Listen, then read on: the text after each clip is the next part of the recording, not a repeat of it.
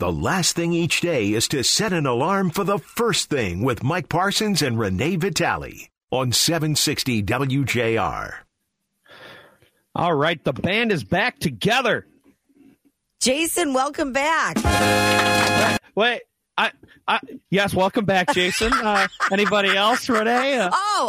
Welcome back. Welcome back, Mike. Yeah. Hey, look, here's the thing. I'm happy to see Jason too. This whole operation just goes off the rails without him. So I miss both of you immensely. Thank you so much. I love Lloyd Jackson and had a good time, but missing both of you yesterday. Well, here's what I said, and no disrespect to you, Renee. When I heard Jason was coming, I said, Jason's not doing first thing. I'm not doing first thing. Is that what you said? Yeah. I don't think so. I like to live by the motto, you can't miss me unless I go away. That's right. There it is. And Jason was a little under the weather, so I've been standing outside his front window holding candlelight vigils until he was better. And not to brag, some would call me a hero, and who am I to tell them that they're wrong? But no. Or you were on special assignment. The cops were sick of coming to my house. They're like, stop calling. He's no threat. He's no threat. He's just trying to help. Jason, once you feel better, do you think you can come bail me out of jail? Absolutely. Yes. Yeah, so Jason's feeling better. Yes, I was on special assignment, and it's good to be back. It feels like a Monday, but it's a Friday. And you know what? People don't want to hear me bragging about my 3-day work week. So I'm going to move on to the bad news.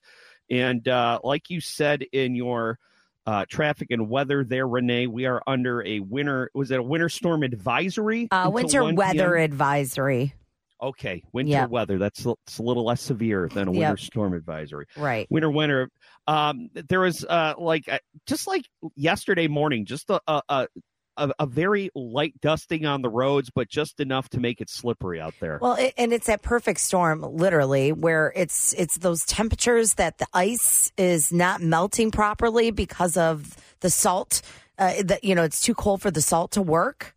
Right. So, you got to give yourself extra time. In fact, if you learned anything yesterday, it may take you double the time to get to where you're going today.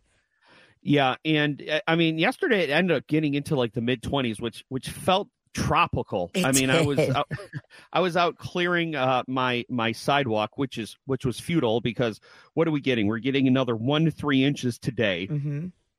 And we're supposed to get more of the over. Yeah. Between this afternoon and tonight, another 1 to 3 inches. Yeah. And then it's going to be in the mid-30s raining early next week. Do I even shovel? Do I even bother shoveling? The only person I really shovel for is your mailman. Is the mailman. What's that?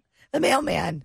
Yeah, the mailman. So he doesn't slip on my porch and I get sued by the federal government. Just throw some rock salt down. You'll be fine. Yeah.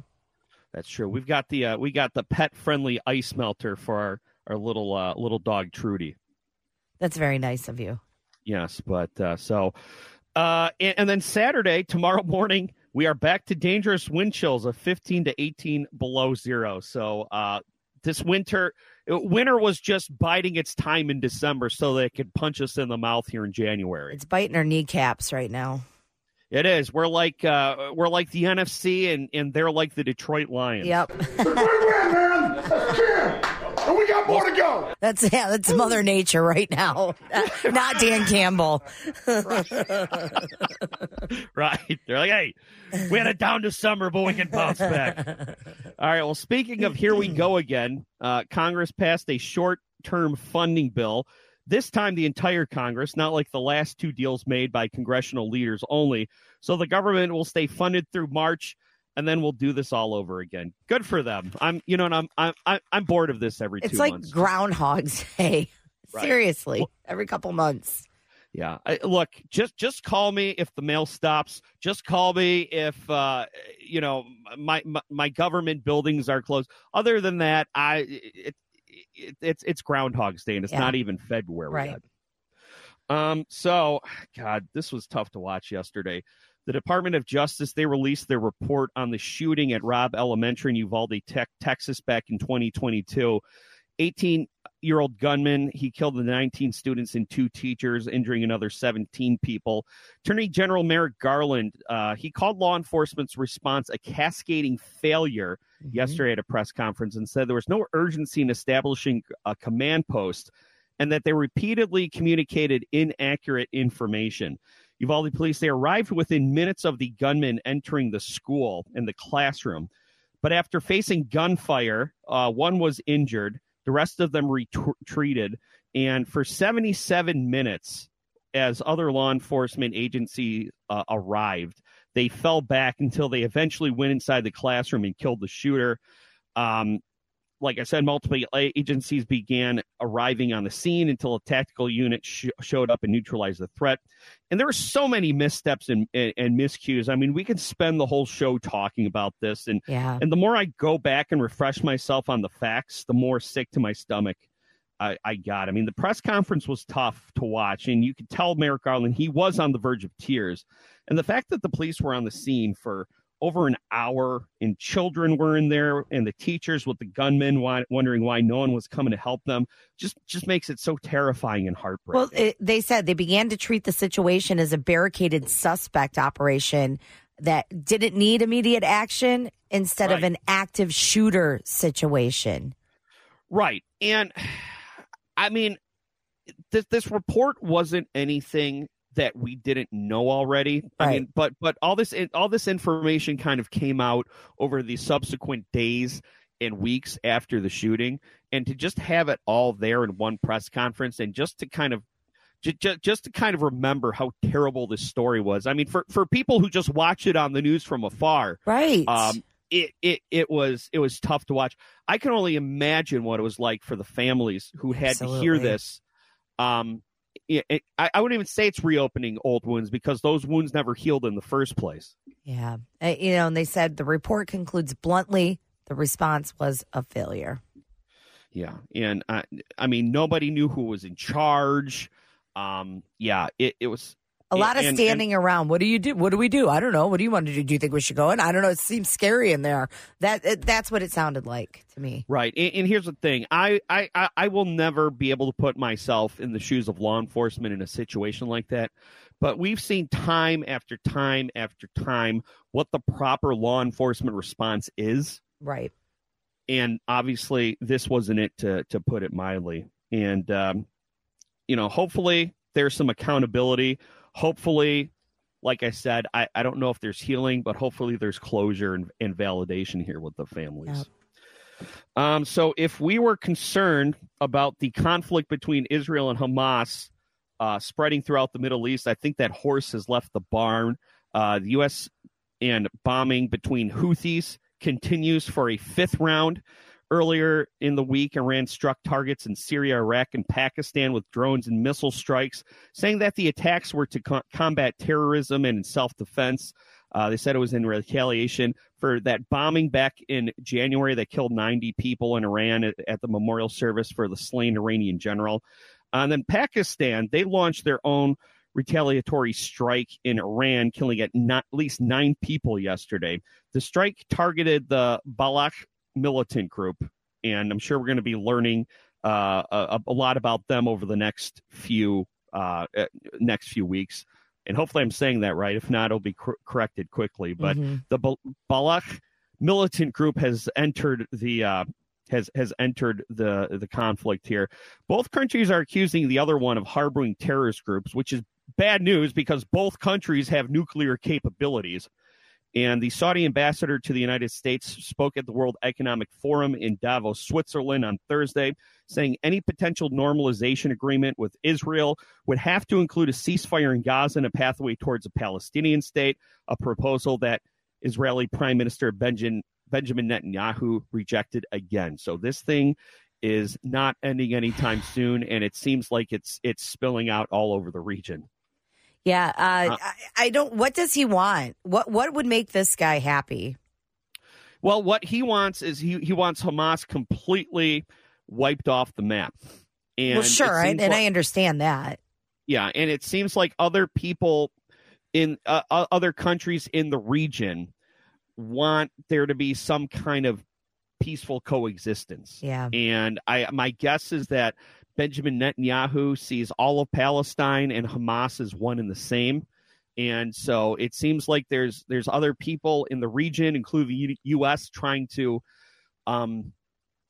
work with him to find some kind of diplomatic solution where both coexist. Right. And he's not interested. No, he's not. So it continues on. And some good news, obviously, Sunday, Lions are hosting the Bucks at Ford Field. That's expected to be a $32 million day for Detroit. And I think a lot of that is probably parking, Renee, because Help Me Hank was going around looking at parking prices. And on top of the tickets being the most expensive in the league, he was seeing parking averaging about $142. That is insane. How is this even allowed? That sounds like price gouging, doesn't it? We need Dana Nessel to look into this or something. Or at least, hey, Help Me Hank, you know the problem. Go do your Help Me Hank magic. I don't know. Go bust into some parking company's office and be like, why? Obviously, we know why they're so expensive. That's something that you have to budget for. If you're going, this obviously is extreme, but now when you go to a concert or in the summer, you go to a baseball game, you still have to budget for that parking. It used to be like, okay, a couple beers, a couple hot dogs. You have to budget almost more for the parking than the concessions. Parking normally for regular games, Pistons games, Tigers games, $60. Yeah, I was going to say $50-$60. How many parking spaces can I get for this kidney? Right, exactly. But what it's doing, it's putting these big events out of the range of your average sports fan. Right. Well, and then you look at the option of maybe we could Uber down there and back. Right. But I feel like they're staying on par with that, too, because that's what so many people are thinking is the alternative. Because you've got that dynamic pricing and that, what do they call it, surge pricing. Right. So, you know what? That's why you park far away and take the queue line down. It'll take you an hour, but at least you'll save some money. And real quick before we go to break, better keep winning to keep offensive coordinator Ben Johnson with us as long as we can. He's got 4 virtual interviews lined up: Panthers, Chargers, Seahawks, and Commanders. And Renee, you asked me a question real quick before the show. How's he going to do all that and win a game this weekend? That seems like a lot. Don't worry. He said it won't take any time away from game planning. He said, if anything, it'll take time away from his family. So rest assured, Lions fans, you're the priority. First thing, Mike Parsons, Renee Vitale, WJR. All right. And if you're just joining us, careful on the roads out there.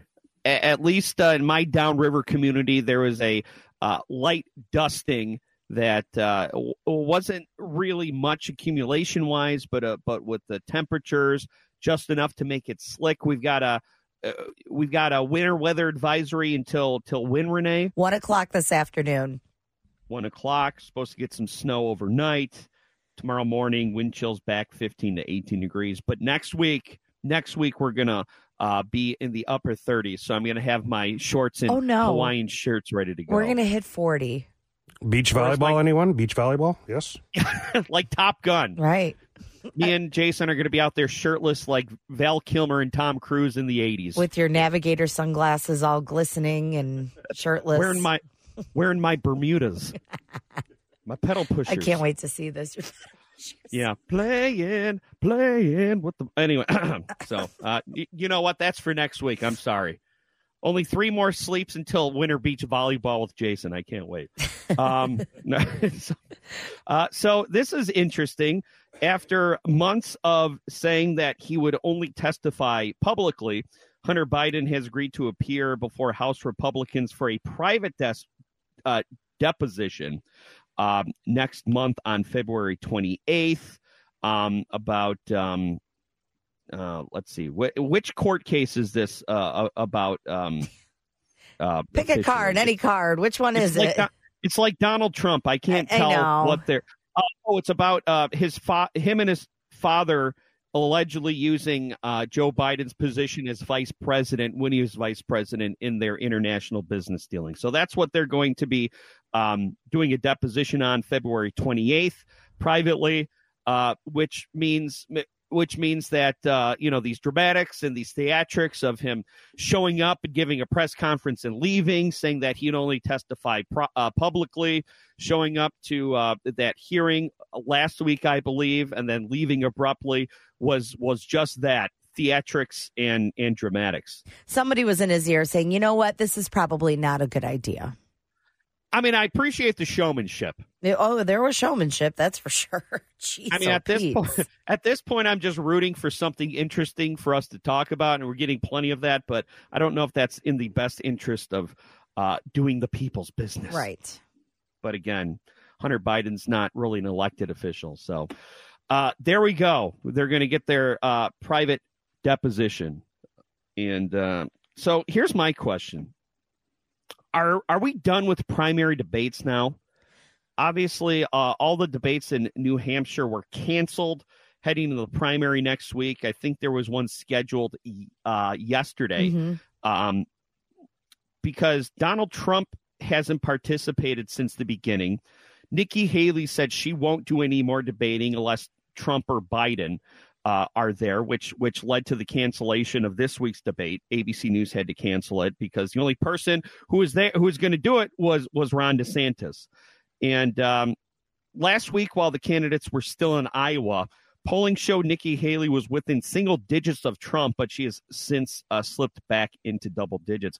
And I don't blame her. I mean, when you saw how badly her and Ron DeSantis ended up losing to Donald Trump in Iowa, what was it? Donald Trump, he got more votes than both of them combined.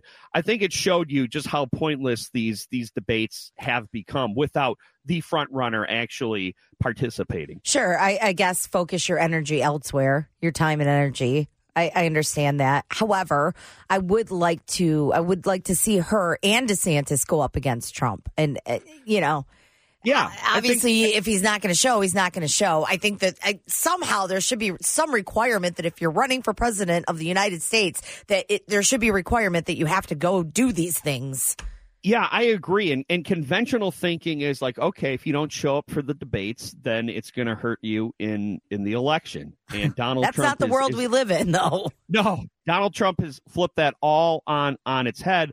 And obviously what we saw in Iowa, people who aren't Donald Trump's spin machine were saying that it was a historic win. And obviously, if anything, it's helped him other than hurt him. But I mean, after a while, it did seem very futile that you just had second and third place debating for first runner-up to Donald Trump. Mm-hmm. I mean, and I get it. It gives them national exposure. But I think Nikki Haley is saying what everyone else is saying and saying, look, debating Ron DeSantis without Donald Trump and without ultimately Joe Biden, we're just spinning our wheels. And nobody's watching it. I mean, the numbers have proved that.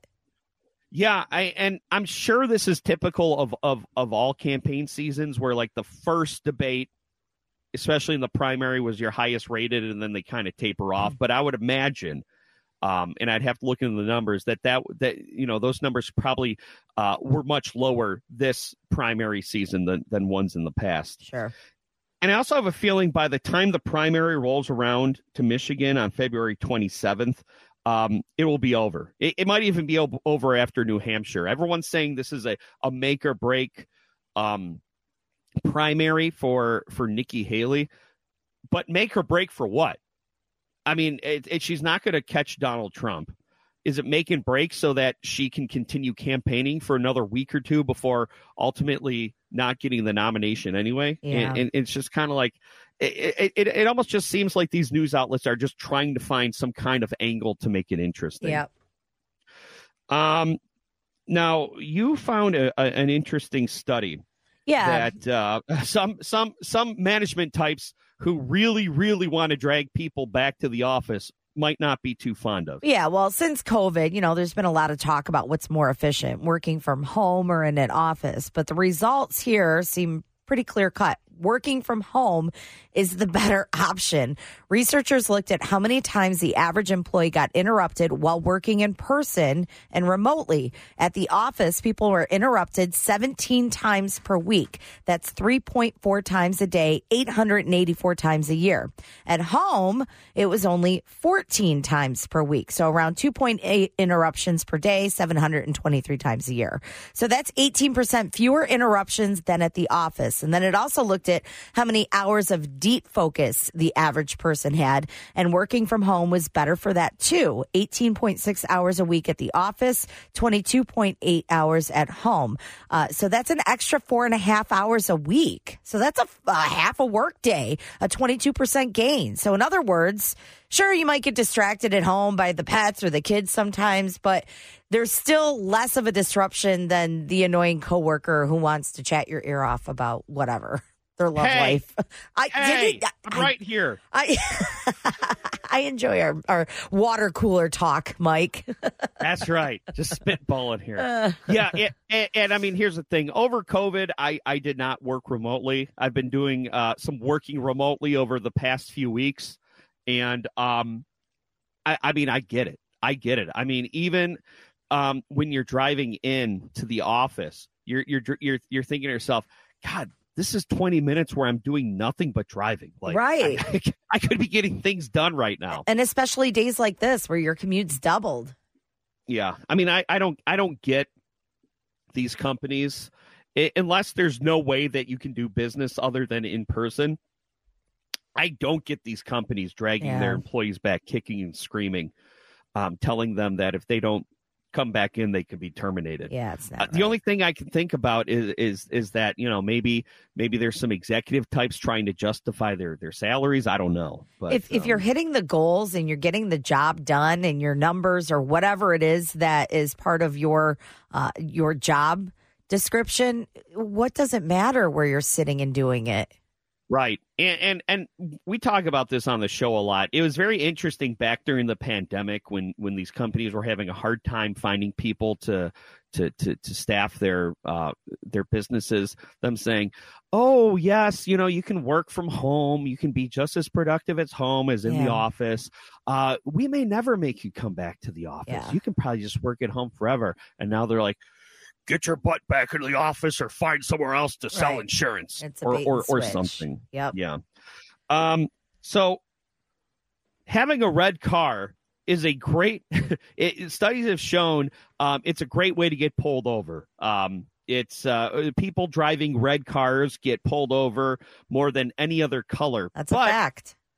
But wearing red might also have other advantages. Yeah, so if you're looking for another opportunity to wear that bold red evening gown in the closet, here's one. Your flight. Oh. This recent report claims that wearing the color red when you fly can help Just make show up on your flight looking like Jessica Rabbit. Yes, there you go. That's exactly how I fly. It can help you make your travel day smoother and less anxiety-inducing. The idea is that red subconsciously makes people think that you're more important or of higher status, so airline staff may be more attentive to you. And red might even attract more favorable treatment, like giving you a seat upgrade or extra snacks and drinks. And there's studies to back this up, but they aren't unique to air travel. The blog that published this article is focused on airline tips, but the research is about how the color red is just generally associated with perceived attractiveness and how red can impact alertness and reaction times. So if you or someone you know wants to get a lot of special treatment from airline staff, maybe it's worth testing out. If you do not feel like waiting for your peanuts and ginger ale, wear red. Well, and I think maybe red's just a more attention-grabbing color. Right. Whether and it can work to your advantage or to your disadvantages. You drive a red car, you get pulled over more. You wear red on a flight, maybe subconsciously you just stick out more because it's a bold, vibrant color. Yeah, so I'm going to be flying in a couple of months. I'm going to test the theory out, and I'll check back. Yeah, Maybe I'll check in from first class. Who knows? Maybe. The Delta Flight Club. Right. You're just sitting there in your red evening gown on a plane, like back in the 1950s, right? When people dressed up, right? I just imagine they send us somewhere to do an on location remote. I'm all walking back to the rest of the Catalan coach. I walk by you with wearing your evening gown, sipping champagne. You're like, have a good flight. Exactly. Thing is, Renee, though, I don't know if you need the evening gown. It could probably be a red shirt, but if a evening gown makes you feel good on a flight, then God bless. A red velour tracksuit. How about that? Says juicy on the butt. Yeah, right. Yeah. Well, yeah, I wonder if the same would work at Applebee's, who it has a heck of a deal going on. And this is not a commercial. No, we're less than a month away from Valentine's Day. And so this could be good. I don't know. So if your significant other likes Applebee's a lot, there's an exciting deal for you. Applebee's is going to be selling a date night pass for $200 starting next Monday while supplies last. You're going to get a card that's good for 1 year. It gives you $30 for food and non-alcoholic drinks on every visit. You can only use it once per day. So basically, you'd have to go at least 7 times to make your money back, but you can use it up to 52 times through January 31st of 2025. So it could max out at $1,560 in discounts. So if you oh, go ahead. Go ahead. I'm sorry. No, go ahead. With if you subtract the $200 you paid for it, it's $1,360 in savings. I was going to say, is Applebee's trying to go out of business here? The only thing is, though, you have to wear red. Yeah. Right, exactly. Just kidding. All right. Deal. But remember this movie pass thing where like you would do a monthly subscription and see as many movies as you wanted to see? Oh, yeah. That didn't work well for them, did it? No, you know why? Because their business model was hoping the majority of people who bought it wouldn't use it. And they did. Right. And the song you like to sing. Surprise, surprise. People who buy these subscriptions are frugal, so they are going to use it to their full advantage, and they win belly up. All right. Got to take a quick break. First thing, Mike Parsons, Renee Vitale, WJR. And we are heading into JR Morning with Guy Gordon and Lloyd Jackson. And Lloyd, thank you for filling in the last couple of days, adding a little class to this program. Oh, you are very welcome. Listen, I know you were in the bowels taking care of some business for us, and we appreciate you as well. Yes. In the where? In the bowels. Yes. I was toiling away. In the bowels of the Fisher Building. Well, I hope you shower before you come in, Mike. Right. I got demoted to the guy who shovels the coal into the furnace for a couple of days. Like Milton from Office Space, they just kept moving my desk further and further away until I was in the bowels of the building. Oh, wow. All right. So, look, the only story right now, well, the biggest story here is that game coming up on Sunday. We got the Bucks coming in, and the crowd was pretty amped. I'm sure we've all seen the numbers. Ford Field, they hit a decibel level of 133.6, making it the 4th loudest stadium in history, about the equivalent to a military jet aircraft taking off. And all I've been seeing from Lions fans on social media is challenge accepted. We got to get to number 1 this week. We can do better. Yes, yeah, we beat our own record. The previous record was 127.6. No, we have to do that so they can get rid of some of those timeouts because they can't hear. We need help. Right. That's the strategy. Yeah, we aren't going to be happy until we all suffer permanent hearing loss. That's right. And a win. You know, if you want to win. Go ahead. I'm sorry, Renee. No, I was going to say, did you guys hear Baker Mayfield? He spoke to the media on Wednesday, and what he said when he spoke to some LA Rams players about how loud it was. He said, talking to some of those guys, they said it was the loudest thing that they've ever heard, and we have to be completely ready for that. Okay, yeah, Baker. Well, so we're already in their heads. Look, if you want to win a championship, you've got to sacrifice things like your hearing. I mean, how badly do you want to win this? That's Let's go. Right. Where are your priorities, mister? Well, you've got Ben Johnson sacrificing his family this weekend for his interviews. So. Right. Ben Johnson has 4 virtual interviews today and tomorrow, but he reassured the Lions fans that won't take time away from his game planning. If anything, it'll take time away from his family. So no big deal. Priorities. Yeah, right. Well, I don't know if you guys have seen, but those Decker reported billboards, those have been refreshed for the for the playoff game coming up this week. What is the saying now? I couldn't. Jumana Cruz. Yeah. Surprise, she's the one behind it. There was, I couldn't tell specifically, but there was like a lion scratches through the San Francisco 49ers. So, Nice. And here's the thing. Everybody wants to know who's behind these. I kind of don't. I kind of like the mystery of this. It kind of reminds me of when I used to listen to Alan Allman and you didn't know what the guy looked like. I kind of like a mystery like this. Who cares? I mean, who cares? Just keep the billboards coming. He or she is putting up our feelings on the billboard. So, we're all one pride. Yep. And it's funny because Taylor Decker, he actually saw the Decker reported billboard, and he said he got kind of a charge out of it. So it must be working. Well, I'm sure he still had a charge left over from Mr. Allen's call. I mean, he's probably been pretty charged since then. Mm-hmm. Yeah, and then and then there was another one during the Rams game. Not quite as egregious, but there was a phantom false start penalty. From him. So are we going to get a new song from Eminem, a new opening song on Sunday? And I hope so. Will the Swifties get upset because I hope so. you put him on the air? Well, you got to know that NBC wants to ride this pro-Lions wave. You know it. And that open that they produced was spectacular. It was awesome. Yeah. I mean, it nailed what it's been like to be a Lions fan since at least the beginning of the Stafford era. And it was cool to see that NBC was focusing on the Lions. JR Morning coming up. The Ann Arbor School Board passed a resolution calling for a ceasefire in Gaza at their meeting late Wednesday night, early Thursday morning. Ben Maku, superintendent of Novi Public Schools, gives his insight to Chris Renwick on JR Afternoon. So obviously, not only is this still developing situation in the Middle East a topic of conversation amongst those at the dinner table every night, but amongst our students in our school systems as well. And it is an incredibly difficult subject to talk about because there is so much history, there's so much information. And while it's easy to say, well, this area of the Middle East was given to the Jews after World War II, it's a minimalistic approach, but there is so much history to it. And more schools are finding ways to get involved, like in Ann Arbor, where the school district okayed a measure for calling for a ceasefire in the Gaza-Israeli conflict.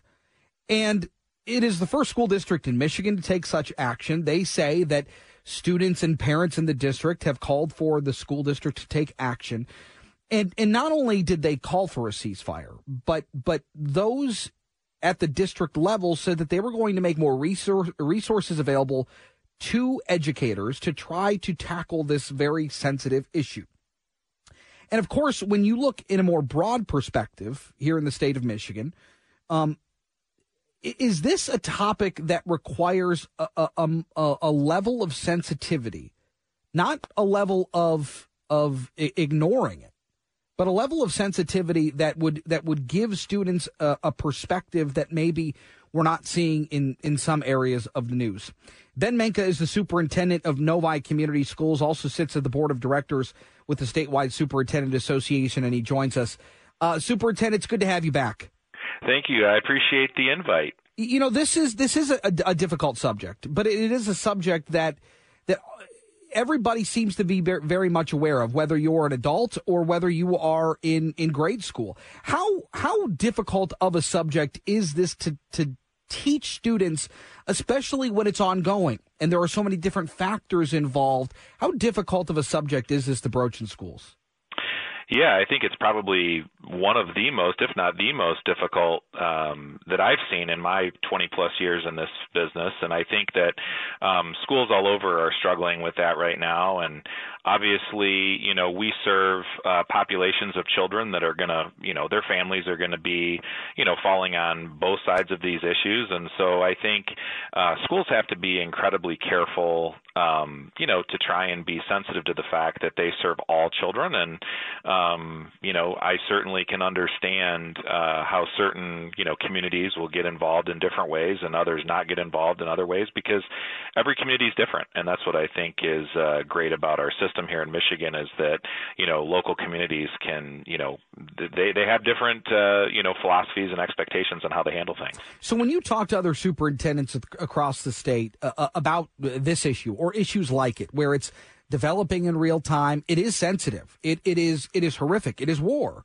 And when people's lives are in danger, it can touch home to a certain degree for a lot of these students. When you're talking to superintendents across the state, how are they dealing with this issue? Yeah, certainly. And I think there's not a one-size-fits-all approach. I think a lot of the common, way that a lot of people deal with it is to say, look, we're going to steer as far away from this as possible. I also think that there's an approach that is saying, look, we know that there's some things going on, and we want to try and help our kids, that need resources and support have that. But I also think that it's a partnership with the home. And, everybody, sends their children to us and hopes that we're going to give them an unbiased and, focus on their education and those things. Yet we also know that there's real issues going on, and it's not just this issue. There are many others.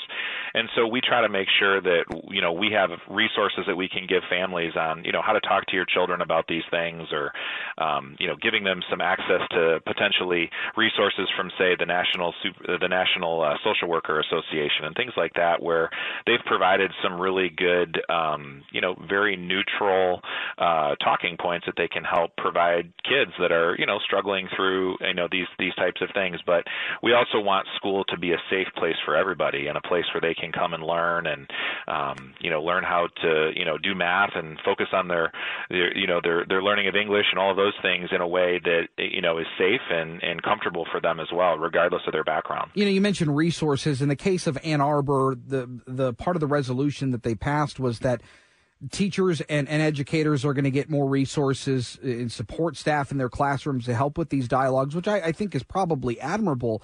But part of this, too, and we've seen this across a number of different topics, a number of different school situations all across the country, where parents are becoming more involved and parents are trying to have their voices heard one way or the other. And I think you touched on it nicely, where it's not a one-size-fits-all approach. But have you heard from parents about the way that an issue like this is being discussed in schools, or have you found that the way that you've handled it in the district has been met with a bit of a pleasing way of how their students are learning about it? Sure, yeah, and I think to be clear, I would say that every school district is different, as I said before, and they all have different ways that they would handle it. And I'm certainly not one to cast any kind of criticism towards anyone that makes a particular resolution or not. Here in Novi, one of the things that we've chosen to do, when it comes to resolutions like this, it can there can be potentially people that see it a different way. And so our goal here is to keep any kind of resolutions like that focused around the scope of our responsibility as a school board and as a